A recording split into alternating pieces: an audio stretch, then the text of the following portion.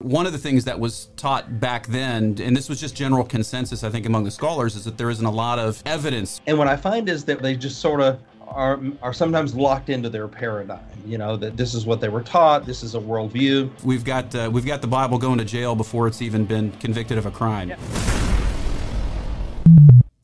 Is there evidence for the Bible? A lot of people today say no. Some new archaeological research has been taking place the last several years that has uncovered some incredibly interesting things. And some of this might change your mind. So I want to encourage you to be open to the conversation that we're going to have today. With that, I want to introduce to you my new friend, Dr. Scott Stripling. Scott, I'm going to ask you to introduce yourself and just kind of tell us about your maybe your title, your university that you work for, and I know you do a lot of archaeology, so give us a little bit of background.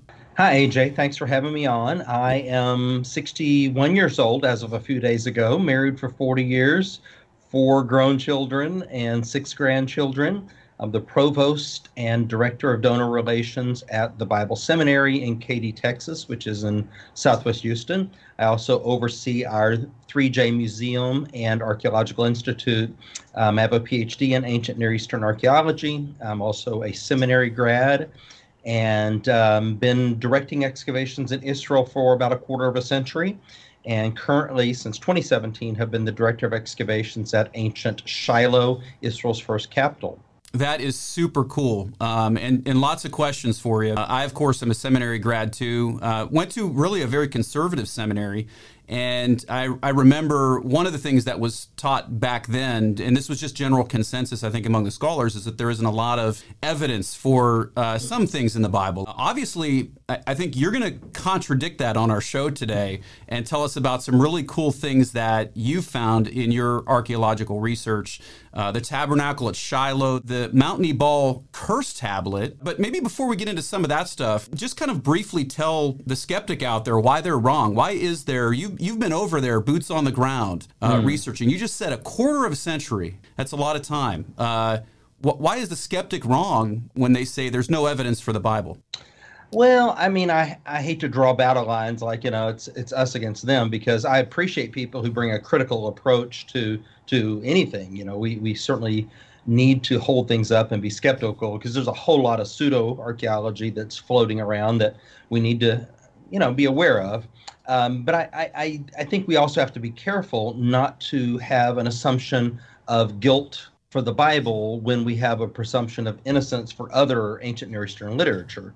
I personally have found hundreds, maybe even 1,000 synchronisms between the archaeological data and the biblical text. And so, we excavate 2,000 pieces of pottery a day, AJ, and, everything else you can imagine, coins and stone vessels and cultic items and glass and houses and walls and, everything we have in our houses, they had in theirs, except the electronics. And, Haven't found a cell phone yet, huh? No, not yet. And then I've excavated a number of sites across the region. So it's not just like a site-specific awareness, but it's a regional approach. And I've not found the contradiction that my some of my secular colleagues have often warned me about. To the contrary, I find a verisimilitude or a consistency between what I read in the text and what I find in the material culture. And what I find is that when I invite people to engage in a dialogue with me, that it doesn't materialize. But, they just sort of are sometimes locked into their paradigm, that this is what they were taught, this is a worldview. And we can all be guilty of circular reasoning. It's easy to fall into that.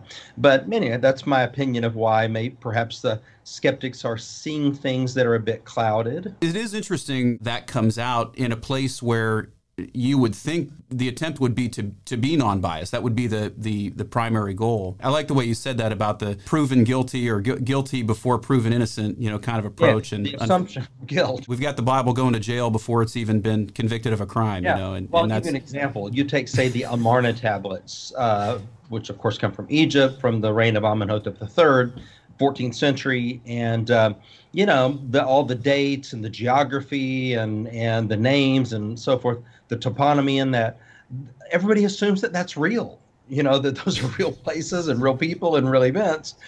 But then we read about, and really it's a synchronization with the conquest, with the biblical conquest. Then you read the biblical account of the conquest, and there's an assumption that it's mythology, that it can't possibly be true. They're just both telling the same story. One gets an assumption of innocence, the other of guilt. Yeah. Just to kind of get to the heart of the matter as we talk about biblical archaeology, I think there's a lot we can say about different evidences, but you've been at the heart of a couple of places in particular. One of these is this tabernacle thing in Shiloh, and so I want to talk about that in a moment. But first, the thing that you're talking about everywhere is this Mount Ebal curse tablet. And so can you kind of just tell people about that? What is it? Explain that a little bit, and why is it significant in terms of a biblical discovery? Well, my research focus is on the period of the conquest in the highlands of Israel. And so we spent many years excavating Khirbet el Makader, which is a likely candidate for biblical I or AI of Joshua 7 and 8. The next site the Israelites went after that was Mount Ebal. And so that was on my radar, and we had an opportunity to explore another conquest period site. Unfortunately, it's in a very sensitive political area within Judea Samaria, or the so-called West Bank. We were not able to excavate there, but we were able to extract the dump pile. And all digs leave behind discard piles after they've checked the material. And using a new technology that we have perfected called wet sifting, by which we wash the matrix. We don't only dry sift it, but then we wet sift it, or we wash it. It changes everything. And what I had found from the tests that I had done is that we've been throwing away, we archaeologists have been throwing away about 75% of the evidence in the past. Wow. And so that's just mind-boggling. Like, I'll give you an example. For every one scarab or bula or glyptic find that an archaeologist published, we're finding 4 in their dump pile. Oh, my goodness. Using wet sifting. So this is why I wanted to go through Adam Zertal's dump piles on Mount Ebal. I never expected that I was going to find a curse tablet on the mountain of the curse, because to just sort of remind your listeners, Moses instructed the Israelites when they came into the land and got a foothold, pronounce blessings from Mount Gerizim, curses from Mount Ebal. And the Abrahamic covenant was cut right there at Elam Moreh, and that's why they were supposed to go back to that spot. And then Joshua 8:30 says that Joshua built an altar on Mount Ebal to the Lord. Adam Zertal discovered that altar in the 1980s. It was his dump piles that we then examined, and from which we found this very small curse tablet. Okay, so just to give people a little bit of biblical background, basically God has the Israelites go to these two different these adjacent mountains, and shout the blessings from the covenant and from the other mountain, Mount Ebal, the curses. That was where they were shouting the curses, like you just explained. And so you found there this curse tablet, and I actually have a picture of it. I'm showing people this. The tablet is small. Is it about the size of a quarter? Am I right in saying that? Let's say if you took a business card and folded it in half, that would be about the size. Okay, and I mean it looks kind of like a Tostito, like a little, kind of maybe a dried out stale Triscuit or something. How is that a tablet? It almost looks like I can see a seam on it, but how do you know what's inside of it? Yeah, well, that's interesting. See, this is a known quantity. We've seen many of these in archaeology. It's called a defixio. And so curse tablets are a genre. Blessing tablets are not, but curse tablets are. And it goes all the way back. You have the Egyptian execration texts and, well-known examples. But this idea of the folded lead tablet is very ancient.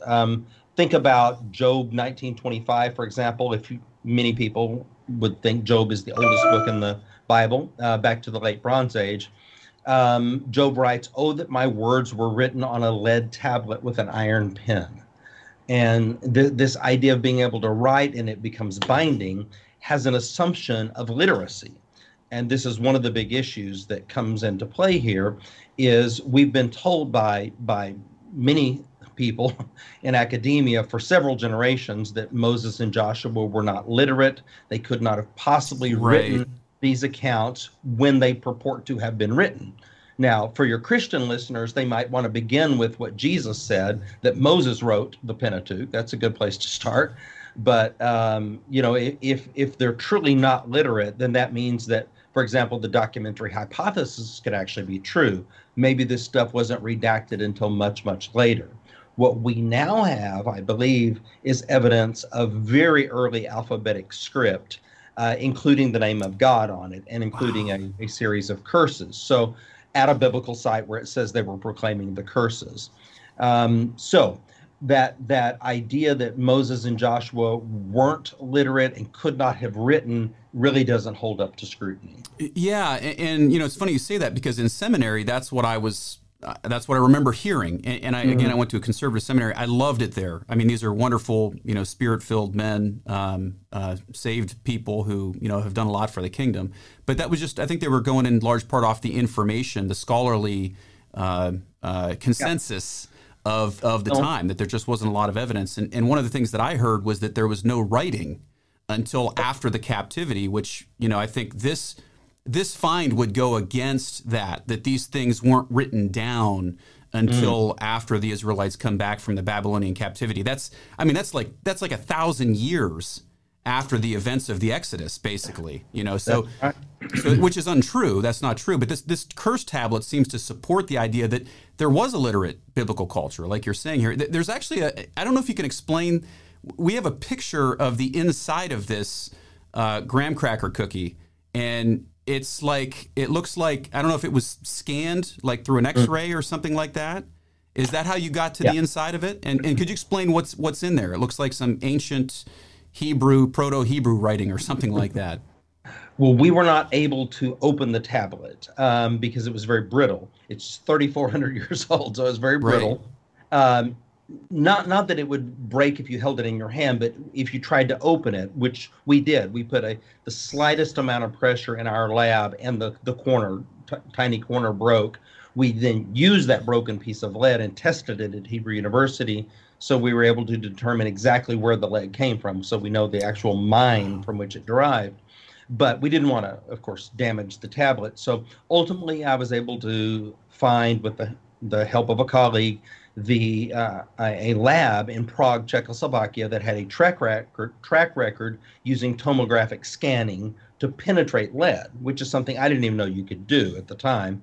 But sure enough, you can. And through a series of high-tech tomographic scans, we were able to see the inside of the tablet. And the first letters that I began to see blew my mind, and I had formed a collaborative team of epigraphers and scholars to work with me by this point.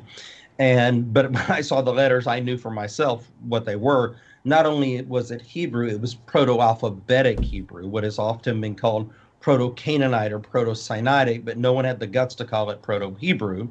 And now here we had proof that indeed it was. So it was pretty awesome. And so then one of the things maybe we're suggesting is, and I'm assuming this is what you're getting to, is that Hebrew probably is the first alphabet. And the history books always say Phoenician is the first alphabet. But potentially a discovery like this may show us that Hebrew predated Phoenician.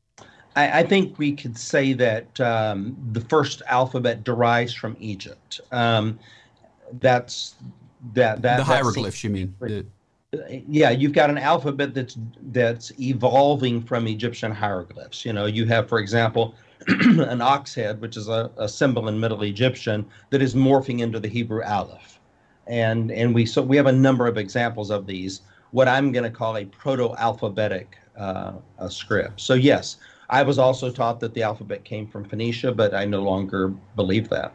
And so what are some of these letters? I think I see the letter Hey in there. Am I right in saying that? Like the Hallelujah, it looks like the guy giving the Hallelujah. It's the Hebrew letter, like our H, which actually is why our letter H looks the way that it does. Am I correct? But what is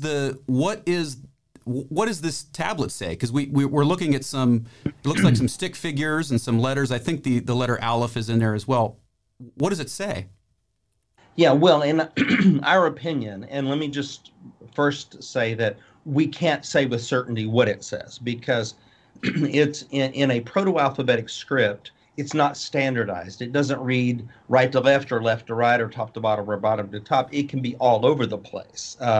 Even what we call boustrophodon, or as the ox plows. So it can go one way, then back the other, and reverse course. This tablet was never intended to be opened, okay? And so and it's a very small space on which the scribe is writing. And this is typical of inscriptions. Look at like Serabet el Halim in the Sinai, and this is what they look like. So all I can say is my opinion and my collaborative team of epigraphers, to the best of our ability, we think that it says something like, cursed are you by the God Yahweh, or Yahoo, the three-letter spelling of Yahweh, which is the older spelling, by the way. Cursed you are, cursed you will surely die. And you have the name of God twice within there, if we're reading it correctly. What we did in our academic publication in Heritage Science, which came out a couple of months ago, and in the popular article that I just released, was we said, here's why we think it says this. And here's, to the best of our ability, the text. And now other scholars can have at it. And AJ, every inscription that's ever been published that has a biblical significance, there's a variety of opinions and thoughts and interpretation on it. But we wanted people to know, from our studying it for 18 months, I thought it was my responsibility to publish it and to give an interpretation to it. Yeah, that's fantastic. Just amazing. Now, are there any critics to any of this thought process or what it's saying, I guess, to the Mount Ebal curse tablet? Is there a different view on this thing? There are many different views. And as I said, go back and look at the Khirbet Kayafa Ostrakhan, which is up until now the oldest Hebrew that we had. And you've got, I think, 11 different interpretations that are that are out there, after it was released. So we had and this one, I think the stakes are very high because this correlates directly with the biblical text. It's at a biblical place, and it's dealing even with the timeline of the Exodus and the conquest. Is the biblical date a valid date, which I believe it is. You may know that I wrote chapter 1 for 5 views in the Exodus, Zondervan's text, published in 2021, and gave all the reasons why. That was pre-curse tablet. Right. If you will. So yes, there's a lot of people who, before it was even published, said, "Oh, it can't possibly be," and they're just imagining this, or it's a forgery. I thought, I wish I was smart enough to. Did they say you forged it, or forged a proto-alphabetic script, inside this thing from a Trisket? But yeah, I haven't heard any alternate readings yet, although I'm sure that other scholars will be coming out with them. But as far as skepticism of the validity, there has been some of that. There's been broadly embraced and cheered, and then also broadly jeered by others. Okay, well, hey, so was Jesus, Yeah. So, well, I mean, anything else? I mean, just in summation on the curse tablet here. Well, I hope people will read the articles. Like I said, they're both available on my academia.edu page. The peer-reviewed article in Heritage Science is there, and the popular article in Bible and Spade is there. Hope people will read it, think about it. I've certainly talked about it in public. They can find videos of me talking about it and giving all kinds of details.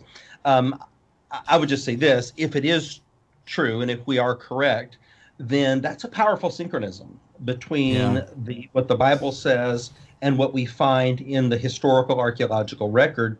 And there are ramifications of that, and even theological ramifications, because this tablet is inescapable. You're cursed by the God Yahweh, not by Satan. You could deal with that. How are you going to deal with this? Yeah.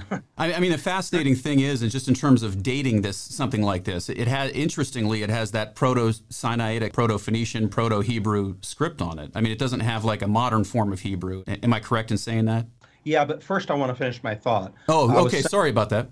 That's okay. I was saying that you're cursed by the God Yahweh, so that's inescapable, except for the fact that it was placed on the altar. And so this came from within the altar, and of course the purpose of the altar was to shed innocent blood to cover the guilty. And so the picture is that only the blood covers the curse. So I think people can reach their own conclusions theologically from that. Right. Well, you just gave me a sermon. I'm a pastor, and I just mentally got a sermon right there. So appreciate that. What was your follow-up? I just said in terms of dating it, to me, one of the interesting things, it seems to have that Proto-Hebrew, Hebraic script in it. It doesn't have like, a Babylonian script in it. It seems to have that Proto-script in the tablet, which would date it pre anything else that we have. I mean, probably to the time of Moses or Joshua, Well, that's right. So there's three ways that we date it. Number one is the epigraphy. So the script is definitely late Bronze Age. Number two, the archaeological context. Adams-Zertal only had two strata at Mount Ebal, late Bronze Age 2 and Iron Age 1.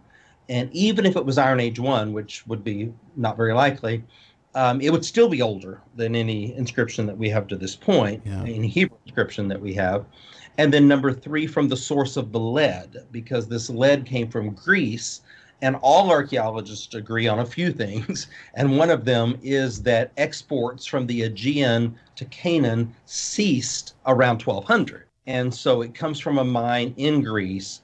And so using those three things, we can triangulate and I think arrive pretty confidently at a late Bronze Age date. Yeah, just amazing. And folks, if you haven't done it, check it out. Where can they see the information again? Just tell the folks where they can look at some of those articles. Goes to my page at academia.edu. They can download both articles there and or search my name out there, and I'm sure lots of stuff will pop up. Awesome. Well, hey guys, great discussion here with Dr. Scott Stripling, and this is just the start. So if you are viewing this on our social platforms, then I want to encourage you. It's going to end here, but you can get this interview in its full context at pastoraj.com. Just become a subscriber for $7 a month. And you can see the next part of this conversation where we're going to talk about the Tabernacle platform in Shiloh. Tell us a little bit about that, Dr. Scott. Like, what is this Tabernacle platform? I was fascinated by this when I first saw you speak on it. It might have been about a year or two ago. I think at the time it was an old YouTube video. Wow. A lot of people don't realize the Jewish temple actually was the tabernacle before that, and it lived in Shiloh for a number of years before. Was it 100 years or? No, over 3 centuries. Okay, 300. Okay, 3 centuries then. It was in Shiloh. Yep. And that was before it was moved by David to Jerusalem. So tell us a little bit about what you found in Shiloh. Yes. Well, I published an article before our dig ever began in 2017. I published a 2016 article on the possible locations of the tabernacle at Shiloh. And I gave all the reasons why, it might be here and might be there. What we have found contradicts all of that. So I've already told you about my recent trip to the Middle East and the real Mount Sinai in Saudi Arabia, but what you may not know is that you can experience these things for yourself, and it's all made possible through our friends and ministry partners at DiscoveredSinai.com, where Andrew Jones and his team will take you on an adventure of biblical proportions to places like Noah's Ark, the pyramids of Egypt, the real Mount Sinai and Red Sea crossing site, the split rock of Horeb, Elijah's cave, Sodom and Gomorrah, and Jerusalem. I can't emphasize enough just how incredible this opportunity is. It will be life-changing for you and your family. And here's the cool part. You can do the whole tour or just book the individual things you'd like to see. And the prices are amazingly reasonable for this all-inclusive spiritual experience. Book your tour today at DiscoveredSinai.com. Hey, there's one more thing I've got to share with you. I want you to know that you know Jesus and that you will one day be resurrected and spend an eternity with him. The Bible says that all those who call upon the name of the Lord will be saved. That all you need to do is confess Jesus with your mouth and believe in your heart that God raised him from the dead. So just say this prayer with me right now. Lord Jesus, I am a sinner and I need a Savior. I believe that you died for my sins and that you were raised to life 3 days later. Make me born again in my heart through the power of your Holy Spirit and help me to live for you all the days of my life. In Jesus' name, amen. If you said that prayer, you are saved. Now go get yourself a Bible so that you can begin to develop godly habits in your life. And make sure to join a Bible-believing local church where you can be baptized as an outward symbol of what God just did in your heart. If you don't have a copy of the Bible, send us a message and we'll get one to you. Welcome to the family, friend.